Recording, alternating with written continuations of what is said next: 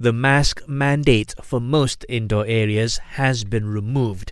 The health minister says effective immediately, the wearing of masks in these areas is optional. However, Khairi Jamaluddin says people are still encouraged to keep their masks on in crowded places. This includes night markets, stadiums, shopping malls and places of worship.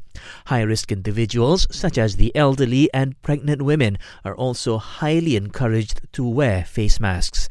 He adds that property owners can choose whether to maintain the face mask rule for their visitors. Sekarang ni kita serah kepada pemilik premis. Kalau pemilik premis itu buat keputusan bahawa nak masuk ke premis mereka mesti pakai pelitup muka, maka mestilah ikut kehendak pemilik premis. Face masks are still compulsory on public transport as well as hospitals and medical institutions. It also applies to those who are symptomatic and are COVID positive. Now, Khairi says the government eased the face mask requirements due to the country's improving COVID situation.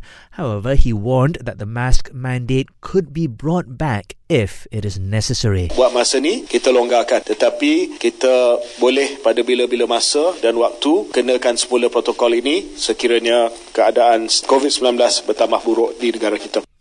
This comes several months after the government removed the mask requirement for outdoor areas.